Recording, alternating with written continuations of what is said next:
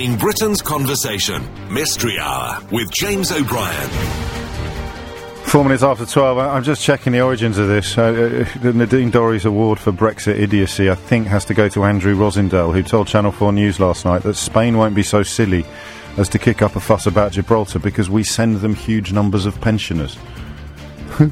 Oh, thank God it's Mystery Hour. A slight change of pace and a change of tone. This is your weekly opportunity to achieve the sort of satisfaction not ordinarily available anywhere else on your radio dial. If you know how it works, don't hang around. Get stuck in, grab your place now. If you don't know how it works, allow me to take a moment, if you will, to fill you in. You'll have in the back of your mind, buzzing away, something that puzzles you. You know, a who, a why, a what, a where, a when, a whither, a whence, possibly even the occasional wherefore art thou. So, what happens now is that you ring me and ask that question, and somebody else listening will know the answer. They are not allowed to look it up. This is the only real rule of Mystery Hour. You're not allowed to look stuff up because we kind of want to high-five each other for knowing stuff. God, I nearly used a rude word then. It's going to happen one day, isn't it? What's the rudest word I've ever said accidentally on air? I don't think I've ever really let myself, which is astonishing because I'm potty-mouthed off air. The point being, of course, that we like to celebrate knowing stuff and almost sort of just nostalgically look back on the days where you couldn't Google everything and find stuff out at the flick of a switch. At the very least, you'd have to consult a reference book, but more often than not, you'd have to consult another human being. So that's what we're doing here. It can be as silly or as serious as you like. It can be scientific or social. There are really very few rules. Our only enemy is dullness, but that's true every hour of the programme, actually, not just during Mystery Hour. Don't be boring. You won't get on. And the judge of boredom, I guess, rests today with Sandra and Tom, who will be polite in their efforts to move you along if they've decided that your question is unlikely to light up my little face. So, car questions, usually a bit boring. Repetition, if it's really obvious, if you're quite new to this and you think, oh, I'll ask that, I've always wondered that. If you've always wondered it, chances are we've done it a few times before. But obviously I'm the gatekeeper for that because we're doing it so long. None of the people that were working here when I started doing it work here anymore. 7 minutes after 12 is the time. Shall we crack on? Shall we just do it? And then if you don't know what I'm talking about, you'll soon work it out by listening to some of the questions and hopefully answers that pop up. So we will begin with Barry, who is in Croydon. Barry, question or answer? Hello, James. Hello. I want to know, why doesn't our own snoring wake us up? Why does it wake up the person next to us but doesn't wake us up? It does sometimes. Not often. No, I mean surprisingly unoften, if that's a word. Surprisingly rarely. Yeah. Are you a big snorer? Yes, I am. But I have a snoring device, and that cuts out most of it, probably over 3/4 of the snoring. So what is it? It works. Oh, it's like a gum shield, which has got a little hole where your front teeth are. It's got a little square hole at the front of it, and it cuts out, I've been told by people I have to sometimes share a room with, around about 80% of my snoring. Well, that's brilliant. It's bloody effective. I just wish my brother would use one. Or is he quite noisy as well? Oh dear, tell me about it. So he'll wake you up, will he? But you wouldn't wake him up. Luckily, I only share a room with him at Christmas sometimes. Fair enough. I love that. 8 minutes after 12. Let's see what we can do. It's a good question. I sometimes wake myself up with the snort rather than the snore. The kind of that one. You go, whoa, hey. But I have occasionally been roused by Mrs. O'Brien's snoring.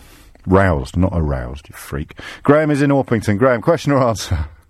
I've got a question, James. Was there less gravity in the past? What? Well, it sounds daft, but every year a certain amount of material from space gets deposited on Earth, so every year they are slightly bigger, granted not by much, but also life in the past was much bigger. And there's... what? Life in the past was much bigger? Oh, yeah, dinosaurs. They were massive. Right. But you couldn't get something as big as that today. You know, the idea of it takes a certain cross-section. It's something about, as you increase life... Mate, I haven't got the first idea what you're talking about, Graham. I know, it's just, everything was so much bigger in the past, but you don't have big life today. Evolution's exactly the same. Why don't we have big life today? Is it because the gravity would overcome them? Well, evolution has decided that being that big doesn't make you more prone to survival. and procreation. It's nothing. I don't think it's got anything to do with gravity. You're saying, I know, but I was still quite curious, because the Earth is definitely bigger today than it would have been. What do you mean by bigger? Ago. What do you mean by bigger? You mean it's got more mass because of an occasional asteroid landing on it? No, there's more than that. It's only like something like 60 tons a year of material from space gets deposited on Earth, so the Earth is definitely bigger. But why would that make gravity less strong? Because the more dense you are, the greater effect you have on gravity. You what? Well, Mars is smaller than Earth. There's a very slim chance that you're being a genius here and I'm being a dope. I want to make that clear. I want to acknowledge that possibility while I continue to sort of sneer at you and make odd noises. No, that's fine. To be honest, I only thought of this the other night because I was reading an Arthur C. Clarke book and I've been waiting 2 days to answer. To get it on. Was gravity less? Was there less gravity in the past because the planet was smaller? Yeah. All right. Well, don't laugh because it might not be. If that's not a stupid question, I shall give you the money myself. Oh, no. Professor Hal's on the line. Is he? Yeah, and that'll be for you. I mean, it can't be for any other question. He never rings in with questions, so that must be... Let's get him up. Let's get him up. Stay there, Graham. You can have some bespoke first. This doesn't happen very often. Professor Hal, I thought you were in Russia. No, I'm going next Thursday. I just got my visa nice and early this time. I've just done that thing that you should never do as a radio host, and I presume that everybody knows what's going on. But of course, with an ever-growing audience, I need to now say that Professor Hal is the Professor of the Public Understanding of Science at the University of Brighton and something of a Mystery Hour regular. So, was there less gravity in the past? And Graham, you stay there, mate, because if this good. Because if this is as stupid as I think it is, I want to see the whites of your eyes as the. Go on, Hal. Well, there's two aspects to Graham's question. The first is if there's more mass arriving on Earth in the form of meteors and so forth, is that affecting our gravity? And the answer is there's actually an equilibrium. For every meteor that comes on, things like helium, which escapes from the ground, escapes into the atmosphere. So that's more or less in equilibrium. Okay. But also the dinosaurs is a red herring, or a red herringosaurus, if I may. No, you may not. Okay. There is as much biomass on the Earth as there ever has been or there ever will be. It's in equilibrium. So there may be fewer larger animals, but they're going to be replaced by more smaller animals. The ecosystem is relatively a closed loop. What was that? What? That noise. What noise? Oh, someone... It might be me. I'm still on the street. Oh, all right. Sorry, Greg. Carry on, Hal. Okay, so yes, the biomass on the Earth is in relative equilibrium. So you may have more large dinosaurs, but then you'd have fewer smaller. Graham, do you mind, mate? I mean, seriously, how many other sound effects are you going to do while me and Hal are being all clever? All right, I'll try and put my head near a show. Yeah, thank you. Carry on, Hal. It's not dissimilar to the water cycle questions I answered last week, that it's in equilibrium. Most of our things are in an equilibrium. They go around in a big cycle. Is there anything that would affect the power of gravity? Is there is there a variable with gravity? No, F equals GMM over R squared. Well, exactly. Literally, that's exactly what I was thinking. No, it's the mass of the Earth and relative to the mass of other things divided by the distance between them. So, we're being affected by the gravity of everything around us, but we are a relatively closed system, and the gravitational effect that we exert on others is relatively constant. Yeah. So it's not actually a stupid question. I wouldn't go that far, mate. Oh, unlucky, Graham. Oh, well, never mind. Did you understand any of that? Don't lie. Vaguely. Yeah, me too. That should be your middle name, Hal. Here you go. Have a round of applause. So you won't be on next week, then? You'll be on your way to Russia? Well, actually, I'm going in the evening, so I'm going to try and get a cheeky mystery out in before I set off for the airport. Fantastic. There is no other kind. It's always cheeky. Thank you, Professor Hal. There you go. Something E over something. There's often the answer to the questions that are posed on Mystery Hour. You don't have to be scientific. It can be silly. It can be relatively comical. It doesn't matter what the question is, as long as it's interesting. The only criteria, really, it's quite helpful to explain this sometimes, is... Do you think other people will be interested? Do you think lots and lots of other people will also be interested in the answer to your question? Gareth in Birmingham. Gareth, what have you got? Question or answer? It's a question. Carry on.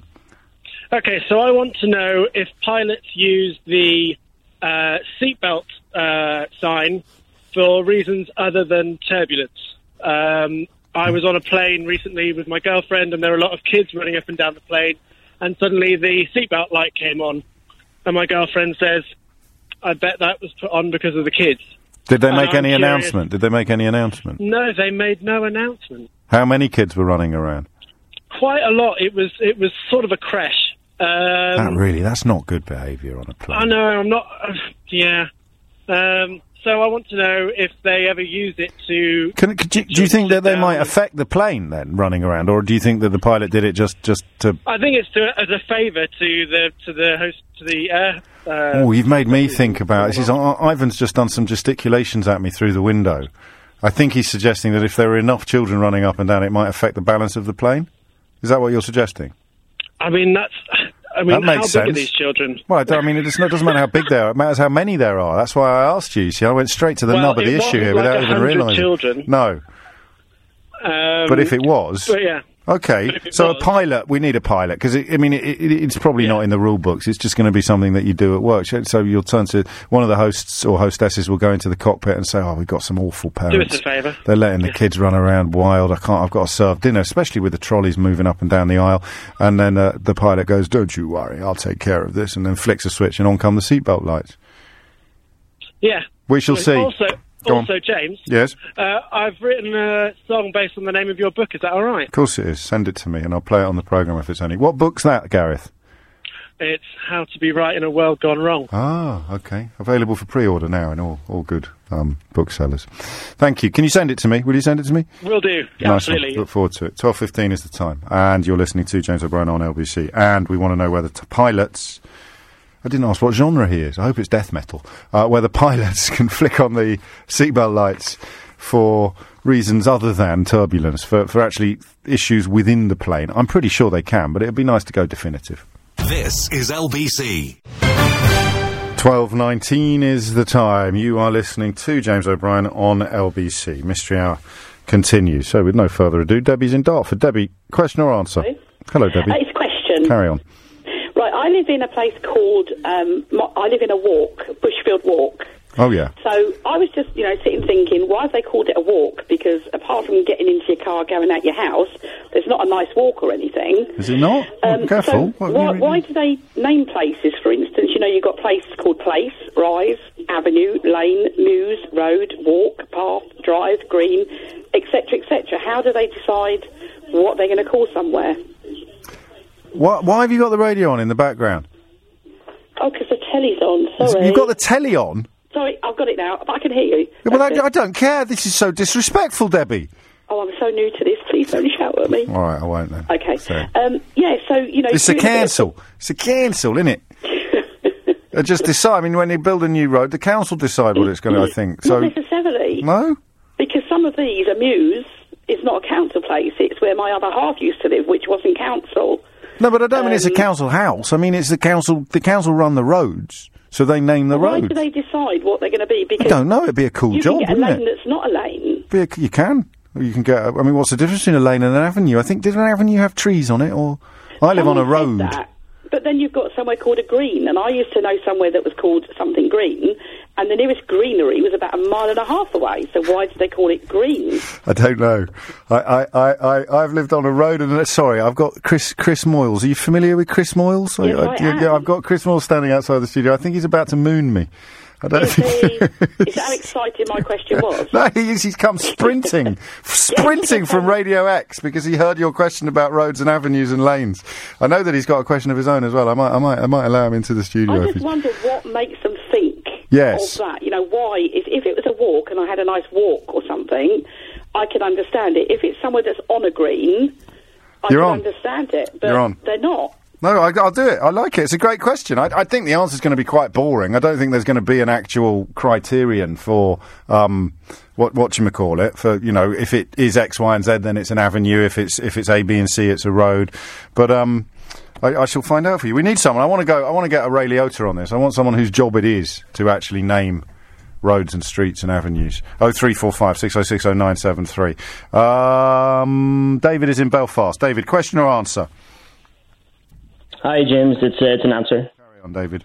It was the answer to why do pilots put the seatbelts on for reasons other than turbulence. Do they is the first question. Do they Yeah. So there's a couple of different reasons. Now, they will be airline specific, so airlines will have varying degrees of procedures. It's all kind of boring, but so one reason is for security, and I'm not making this up. So if one of us wants to nip out to the loo, believe it or not, there's not one in the front, so we have to put the seatbelt signs on. Everyone has to sit down, and then we can get out and do our business. And then so you put the seatbelt signs on when you go for a wee. Yeah, I mean, I'm not actually making that up yet. No, I believe you. I'm just clarifying that I've understood you correctly. So it's more than likely then, the questioner asked whether or not the pilot might have flicked on the seatbelt signs because the kids were running amok. It's more than likely that that's true. That is what happened. Well, yeah, I mean, that could be a reason. The other reason for that would be more like we would get, like, if we get lots of drunk passengers, which we may or may not do. Yes. The cabin crew will tell us, please put the seatbelt sign on because there's a lot of people in the aisle and they're causing... It's very difficult for them to run a trolley up and down, so Perfect answer. We just say, okay. Perfect answer. Qualifications? Pilot. I knew that. I'm just checking. Sorry, I mean, Round of applause for David. Good work. 23 minutes after 12. I'm waiting like a kid at Christmas for a callback from LBC. This is from John Childs for Mystery Hour. I'm rocking back and forth like a baby. My question was good. I've even stopped hedge cutting. Oh, my goodness, please put me out of my misery, James, says John. And I'm joined in the studio by someone who is comparably excited. You're as excited as John to be here, aren't you, Chris Moyles? Hi, James. Hello, Chris. Nice to see you. Hi, James. Chris from Leeds. Question or answer, Chris? Question. Carry on. What are you drinking? That's tea. In what glass? It's in a pint pot. You're a radio god. You can't come on here and pull down the fourth wall. I have another question. Carry on. When you say question or answer to callers, and they say question, why do you not play a clip of Destiny's Child? We're all thinking it, everybody under a certain age. I'm not. You should have it queued up. I don't have the young people cultural through frame the glass. of reference. I thought you had a proper question. I do. Right. So you got to speak properly. Right, Chris in Leeds. Question or answer, Chris? Question. Carry on. Good morning, James. Long time listener, first time caller. Ice cream vans. Yeah. When they play their tunes to signify that the ice cream man has come to an area. Yes. A lot of people will remember that the tune of choice for the ice cream man was Greensleeves. Yes, often. Why? You want to know why? Mm-hmm.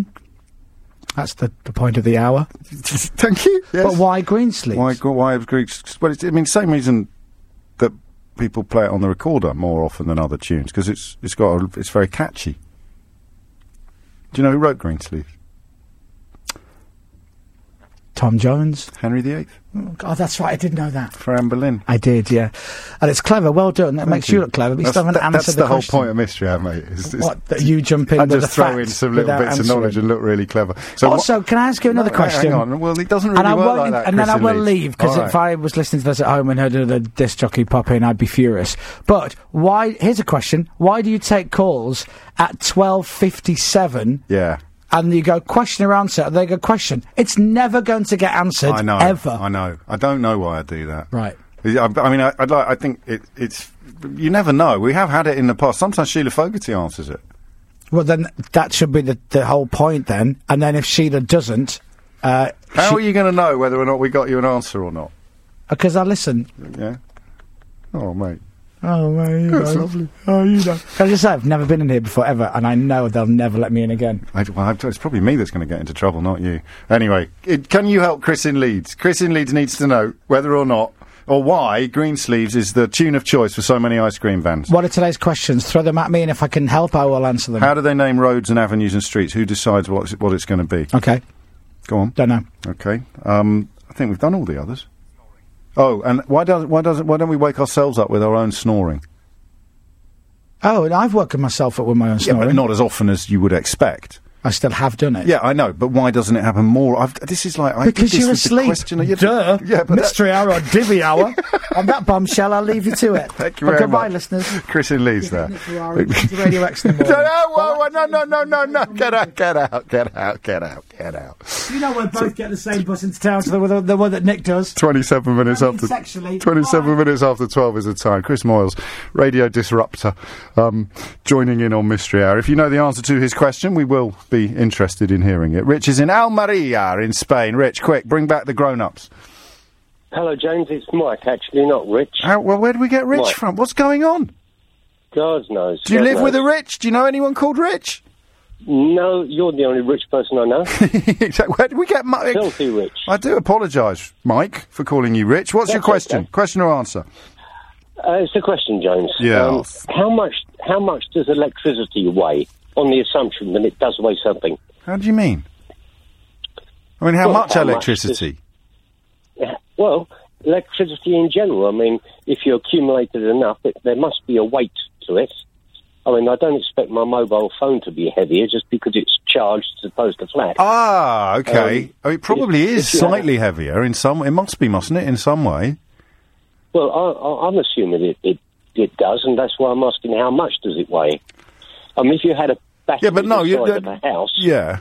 So you could have it per volume, couldn't you? So it weighs X micrograms per... Well, no, I don't know. Per storage... What's that going on in the background? That's a dog barking. I'm sitting on the terrace at the moment in the sunshine. Yeah, all right, mate. Don't rub it in. I'll try and find out for you. I get the question, and I think it must have an answer. There must be some sort, because if it's charged up and it's not charged up, then there must be some sort of difference in weight. Because there's something there. Electrical energy. I don't know. I'm not very clever. I'll try and ask someone who is. It's a shame Professor Howell's already had his go today. 0345 606 0973 if you know the answer to Mike's question. Are we going to have a steward's inquiry into how the hell he ended up being called Rich on the programme? I blame Chris Moyles, who's been disrupting just about every aspect of the programme. Helen is in Sheffield. Hello, Helen. Question or answer? It's a question, James, please. Carry on. I'd like to know, why is it that certain perfumes and aftershaves smell different on different people? There are a number of reasons for this. Key among them would be temperature, body temperature, but also your own scent. You know, everybody has a different smell. So it's a combination of an external scent with your... what you might call your inherent scent. So it's bound to smell slightly differently from person to person. Also, there are differences in... You know when you were taught to rub your wrists together and to do that, to kind of activate the perfume? I don't. I'd put it on cotton wool and stick it in my bra.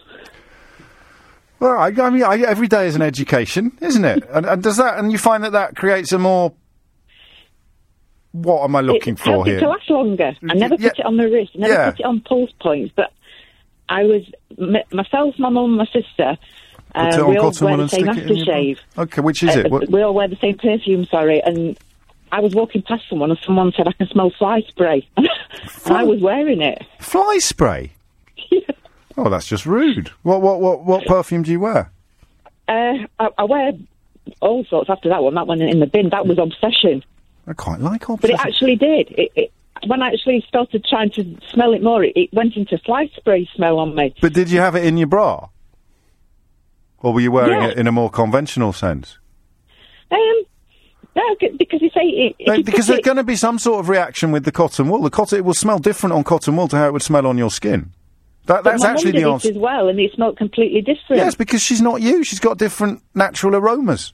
And different body temperatures, and everything mixes up to create that. I mean, it is simply, think of it as 1 + 1, but it doesn't equal. No, don't think of it as 1 + 1. Think of it as two separate constituents. The perfume is constant. That's the same until you add it to the other constituent, which is the wearer, and every wearer is different. So all perfumes will smell slightly different on different people.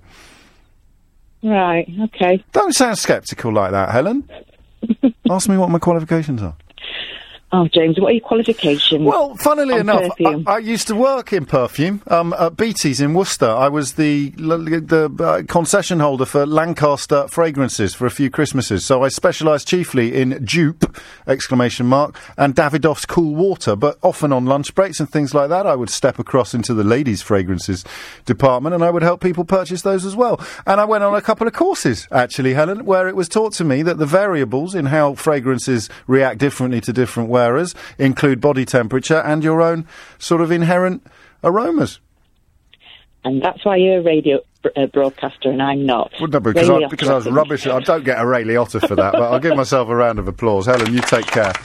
I might clip that out because I'd like to let people guess what the question was. I stick it on we put it on cotton wool and stick it in my bra. It's 12:32. Lisa Aziz is here now with the headlines. 12:36 is the time. You're listening to James O'Brien on LBC. Questions that need answers. Who names the roads?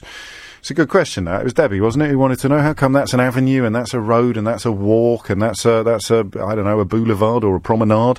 Who does that? I'm pretty sure it's got to be linked to the council for new roads, but historically, well, we'll find out. How much does electricity weigh? That's one of those lovely questions that could be genius or it could be quite incredibly dopey. We'll find out. 03456060973. And, of course, for Chris in Leeds, why is Greensleeve such a popular tune for ice cream vans? I got a mate who's an ice cream man. Hello, Enzo. I'll see you. Well, I probably won't see you later. I always track the seasons by whether or not Enzo's parked outside my daughter's school flogging his ice creams. And it's quite nice when you make a connection with people. So we've got a mutual friend, Tony, who's a hairdresser, at Arthur Razor over in Acton. So Mrs. O'Brien dropped her credit card next to Enzo's ice cream van. Enzo picked it up, phoned Tony at Arthur Razor in Acton, the hairdresser, the brilliant barbers where I go, and Tony phoned me. So that's like the Bush Telegraph of West London. The ice cream hairdresser gob on a stick community combining to create safety and happiness for my wife. 12:38 is the time. Steve's in Whitechapel. Steve, question or answer?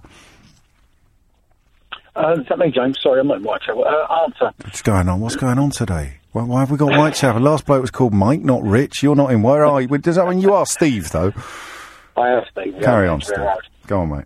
It's an answer, James. Yes. Street names. Yes.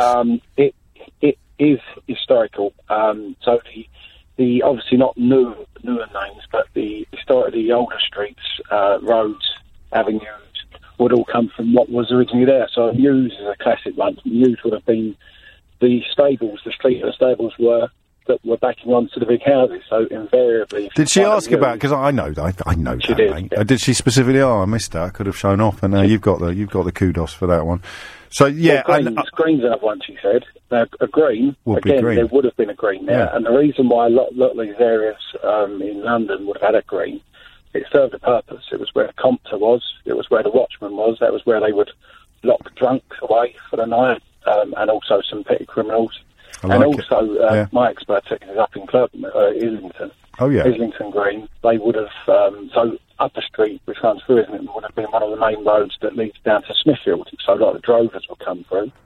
If they lost any of their animals on the way, they would be kept on the green. Oh, blimey. For when he returned, and he would pick up these stray animals. Oh, lovely, lovely, lovely answer. Qualifications? I'm a taxi tour guide, I'm a clerk and Islington guide, and a London historian. Good man. Have you got a website? Yes. Go on. DiscoverLondonByTaxi.com. Oh, that's great. I love it. I'm going to give you a round of applause, but we haven't closed the question down because I want to know if I build a housing estate tomorrow, who names those roads? Yeah, well then, see, the councils intend to. They'll try and get some link to the area. But, of course. But in terms of calling it a walk would have. It was only the Georgians that brought any street names in. So was it? Well, yeah, I mean, before that, you'd have signifiers. I'll tell you where I was yesterday. See how good you are on the knowledge. Cockpit Steps. Oh, yeah. Go on. Where? It doesn't come to mind right now, but I knew it 25 years ago. I knew the knowledge. Well, it's not a road. It's only steps, so I don't know if you would know it. If I said, can you drop me off at Cockpit Steps? It's just a little staircase down by, Oh, flipping heck now, come on. If I walk from Leicester Square to Victoria, we're really bringing in the Welsh listeners with this one, Steve, I tell you. This is going to be going down a storm in Leith. What's the big part? Is it St. What's the big part where the Pelicans? St. James's. St. James's Park. It's just the other side of St. James's Park. Cockpit Steps, up the stairs, and there's a pub at the top of the steps called the Two Chairmen. Bing, bang, bong. Round of applause for Steve. And the reason I mention it is, now here is the mark of a brilliant writer, okay? Robert Galbraith, which is the nom de plume that J.K. Rowling uses for her Cormoran Strike novels that you probably have heard of or you may have seen on the telly. So I'm reading the new one, which is called Lethal White. I'm reading the new Cormoran Strike novel. And yesterday, I had to go to my publishers. So yesterday I'm walking to Victoria, where my publishers is, and I notice that I'm walking up Cockpit Steps, and I had been reading about it the previous night in the new Cormoran Strike novel, and this is a mark of what an amazing writer she is. Because even if I'd never heard of Harry Potter, Robert Galbraith's books would now be among my all-time favourites. I walked past the Two Chairmen, which is a pub that Cormoran Strike often drinks in, and she described the sign on it, and do you say she or he? I don't know. But anyway, and I actually, for a minute, thought, I'll just pop my head around the door and see if Cormoran Strike's in there. It's a fictional character. That's how fully created he is in my mind as I'm halfway through the book, that I actually thought to myself, I might just go and see if he's in there. You absolute prune. He's not real. Honestly. I digress. Good work from Steve. Tommy's in Westminster. Tommy, question or answer? Hi, James. It's an answer. I rang about the ice cream one, but the electricity one makes me sound cooler, so I'm torn. No, you've got to do the ice cream one. You're not allowed to change your mind live on air. Oh, okay. Don't worry. It's licensing. Whenever it's songs, it's always licensing.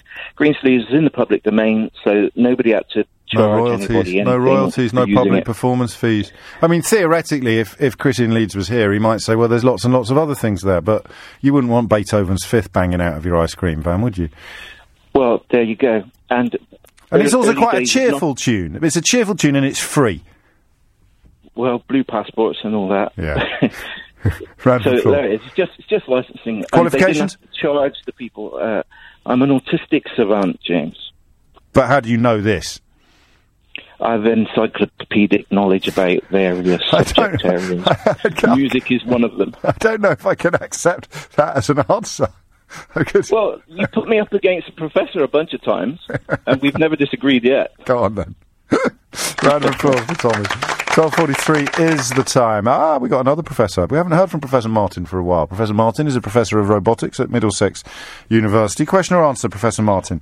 It's an answer. Carry on. Does electricity weigh anything? Yes. The answer is no. Really? Although electrons weigh have a mass, I can't remember what it is, very, very, very tiny. If you apply a voltage to a wire, some electrons will go in one end and some electrons will come out the other end, but the wire won't get any heavier. Similarly, if you charge a capacitor, it doesn't get any heavier. A battery is a little bit more difficult because what you're doing is they're not so much storing electricity as creating a chemical reaction. Right. And that... so the chemicals will have a mass that decreases as the reaction unfolds? Well, the mass will stay constant. You will get... There'll be a bit of exothermic reaction, might see a little reduction in mass? It's going to be so fantastic. Yeah, but I just said exothermic, so we're all cool. Okay. When would an electron get introduced? I don't know much about this, as you've probably already gathered. When I charge up my phone, I'm not introducing electrons to my phone. You're not really. You're changing the chemical construction of your battery. So electricity doesn't weigh anything. That's right. Round of applause. Thank you. No, thank you. I need to offer an apology as well. I misspoke it's because Chris Moores makes me nervous. I got quite starstruck. That's what it is. Apparently, it's one of those urban myths that Henry VIII wrote Greensleeve for Anne Boleyn. I genuinely thought that was true, but I've been sent a couple of corrections saying that it is a well-known misconception. It's Italian in style of composition and did not reach England until after Henry's death, making it more likely to be Elizabethan in origin. So now you know. Catherine is in Croxley Green. Catherine, question or answer? I've got a question. Carry on. I would like to know why, when I'm watching the television, if I need to pop to the loo, I can pause it. You can. If I don't understand something in a complicated drama, yes, I can rewind it. Yes. Why can't I do that with my radio? You can. How? Well, you can't do it with your radio.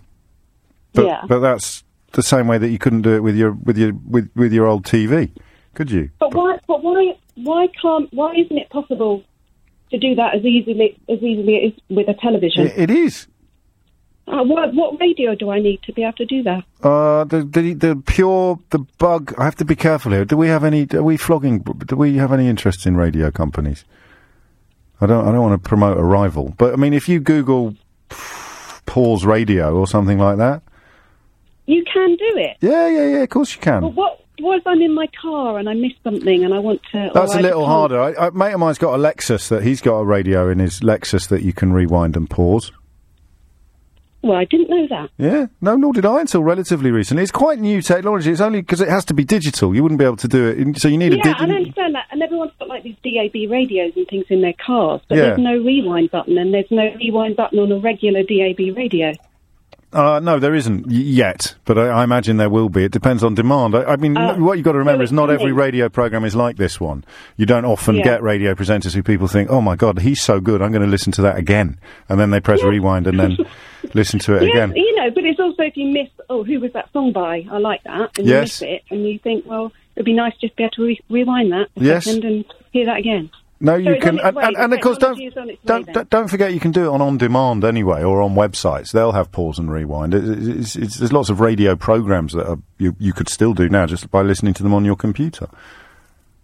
Can you rewind if I'm listening to this, let's say on my iPad or something? I can rewind it, can I? I don't know.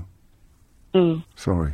I mean, I've given you a fairly good answer. I'm not like the citizens of Icefield. So the technology is on its way to the mainstream. Yeah, it must be. Nexus owners. Yeah, right. yeah, it must be. And a good thing too, actually, because particularly podcasts and stuff like that now becoming so popular. Radio, digital audio is becoming ever more popular. Oddly, Catherine, great stuff. Round of applause for me. It's 12:47. Coming up. Why don't we wake ourselves up with our own snoring much, much more often than we actually do? 0345 6060 973. How do streets get their names? 0345 6060 973. And I think that's it, isn't it? You might have an expansion on the Greensleeves answer. It's suggested that it's... where is it? Someone had something clever to say about why ice cream vans use Greensleeves, about the key that it's written in and the catchiness. I don't know. Chris Moyles, of course, wanted an answer to that question, and he poo-pooed the question about snoring. I don't think fairly. I think, if you do snore very loudly, it is surprising. It is indeed a mystery why you don't wake yourself up more often. 0345 6060 973. Peter is in Motherwell. Peter, question or answer? It's an answer, James. Carry on, Peter. How you doing, James? I'm pretty good, mate. Thank you. It's an answer for the local street names. Oh, yes. I believe it's a local councillor. Yeah, when there's a new road or something like that. There's a new road. It's whoever's a councillor in that area gets the privilege to name that street. What, the individual councillor gets the privilege of naming the street? Yep. Nah. Because my father was a councillor, and he was actually the person that named the house I live in. So the street you live on now was named by your dad when he was a local councillor? Yep. What's it called? Jenny Lee Drive. Jenny Lee? Mm-hmm. Who's Jenny Lee? Jenny Lee was a Labour MP in the 1940s. I think she was one of the first women MPs. And Labour so they've commemorated... So your dad was a Labour councillor and he wanted to commemorate... Yep. Well, that's fascinating. I mean, it's obviously true in your specific case, but I can't imagine it's true up and down the country. Otherwise, what sort of a plonker would call it? Sort of, Acacia Avenue or something like that. Well, I think in one of the areas in Scotland they let the public name it as well. That's how you end up with Boatface, though. Yeah, that's it. You need to be very careful. Should only trust them with the silly stuff like Brexit referendums. Don't get started. No, I won't. I'll get finished. Round of applause for Peter. I love that. That's a lovely answer. And whoa, wrong button. Round of applause for Peter. Thanks, James. Cheers, mate. Mind how you go. Take care. And Bye. you. Mind how you go. Oh, wow. Something's gone wrong with our buttons. Don't worry. It's all cool. Melissa, it's probably Moyles again, is it? Has he been sabotaging our production desk? Melissa is in Edinburgh. Can we put that on hold for Peter? He's owed a round of applause. Staying in Scotland. Question or answer, Melissa? Question, please, James. Carry on. Does sign language have rhyming words and, rhyming gestures? How would it? Well, sure. So my original question was actually, do people that are born deaf understand the sound of rhyme? But I wasn't allowed to have that question before, so that's sort of an offshoot. Right. Do they have rhyming words? Do they understand? You have a voice, even if you're deaf, you have a voice in your head, I would have thought, when you read. But would you not, how do they get that voice in their head? I don't know, but this isn't really, yes, I can see why you were discouraged from asking the original question. It's too big, isn't it? And if someone was born profoundly deaf, their experience is going to be different from someone who's lost their hearing over a period of time. So if you were born profoundly deaf, there's a problem with your question in that nobody profoundly deaf is going to be listening to be able to answer it. Well, surely some people have done research into that sort of thing. How? I don't know. No. Very clever people, much more clever than me. No, well, that's the point. They're probably not. It's not a question of cleverness. I don't know how you do research into what profoundly deaf people do without asking them questions. You could answer the questions in writing, but then that in a way answers your question for you. Rhyming as a concept is an audio phenomenon. I mean, I'll read out the question, does sign language have rhyming words and sounds? And I'll resist the urge to say that's a really silly question, and I'll see if anyone can answer it on 0345 6060 973. What are we doing now? I can squeeze in a couple more. Oh, Peter, are you still there? Yep. I've got you. I got this for you, mate. We found one in the bottom drawer. There you go. James, can I just say as well? Yeah. A street got named after my dad. So a street got named after your dad as well? And that's the local councillor named that after my dad. And that was one of his former colleagues and mates who decided to name a street after him. So what's that street called? Hoyes Drive. Say again? Hoyes Drive. Hoyes Drive, and that's in Motherwell. Yeah. Fantastic. Oh, I love that. It's one of my favourite answers ever because it's so personal. It's almost Ray Liotta territory, but I don't think it's true across the whole piece. I think if I built a housing estate tomorrow and I wanted to have Sheila Fogarty Crescent, I think I'd have to clear it with the council, but I wouldn't necessarily have to give them the right to name it. I don't know. Jake's in Tavistock. Jake, question or answer? It's a question, please. This is like what Chris Moyles was talking about. Why I've been afforded the Chris Moyles slot, haven't I? Let's not ever use the phrase Chris Moyles' slot ever again. It is Chris from Leeds slot. It is Chris from Leeds slot. It is exactly 12:57, and you have come on to ask a question in the knowledge that the likelihood of getting an answer is pretty much nil. But let's see how we get on. Yeah, I'm a team player. Good man. Sea level is often given as an exact number for things such as mountains and the like. Yes. But if you go to any of the beautiful beaches in Devon, you'll see that sea level varies wildly at times. Yes. So the question is sea level taken from low tide, high tide, an average? It's a good question. I reckon you could get an answer. We've got a minute and 15 seconds. Is sea level calculated from high tide or low tide? Where is sea level calculated from? Okay, go. 0345 6060973. Nice one, Jake. George is in Harrow. George, a question or answer?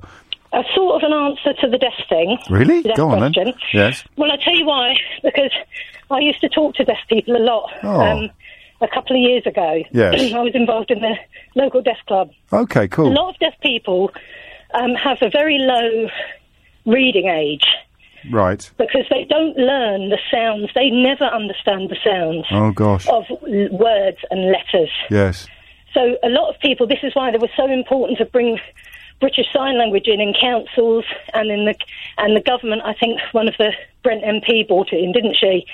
Because people who are profoundly deaf from birth learn sign language. That is their first language. Yes. And when I was talking to a woman who had relatives who were deaf, that's why we were at the group, she said a lot of deaf people, profoundly deaf, have a reading age of sort of 11 because they never understand that a T sounds like a T. Yes. Because they just can't hear it. It is an utterly alien concept. Exactly, and this is why it's so important that we use British Sign Language and not subtitles, because a lot of deaf people have problems reading the subtitles, but they understand BSL. So it was, in a way, it was a rubbish question, but it came out with quite a good answer.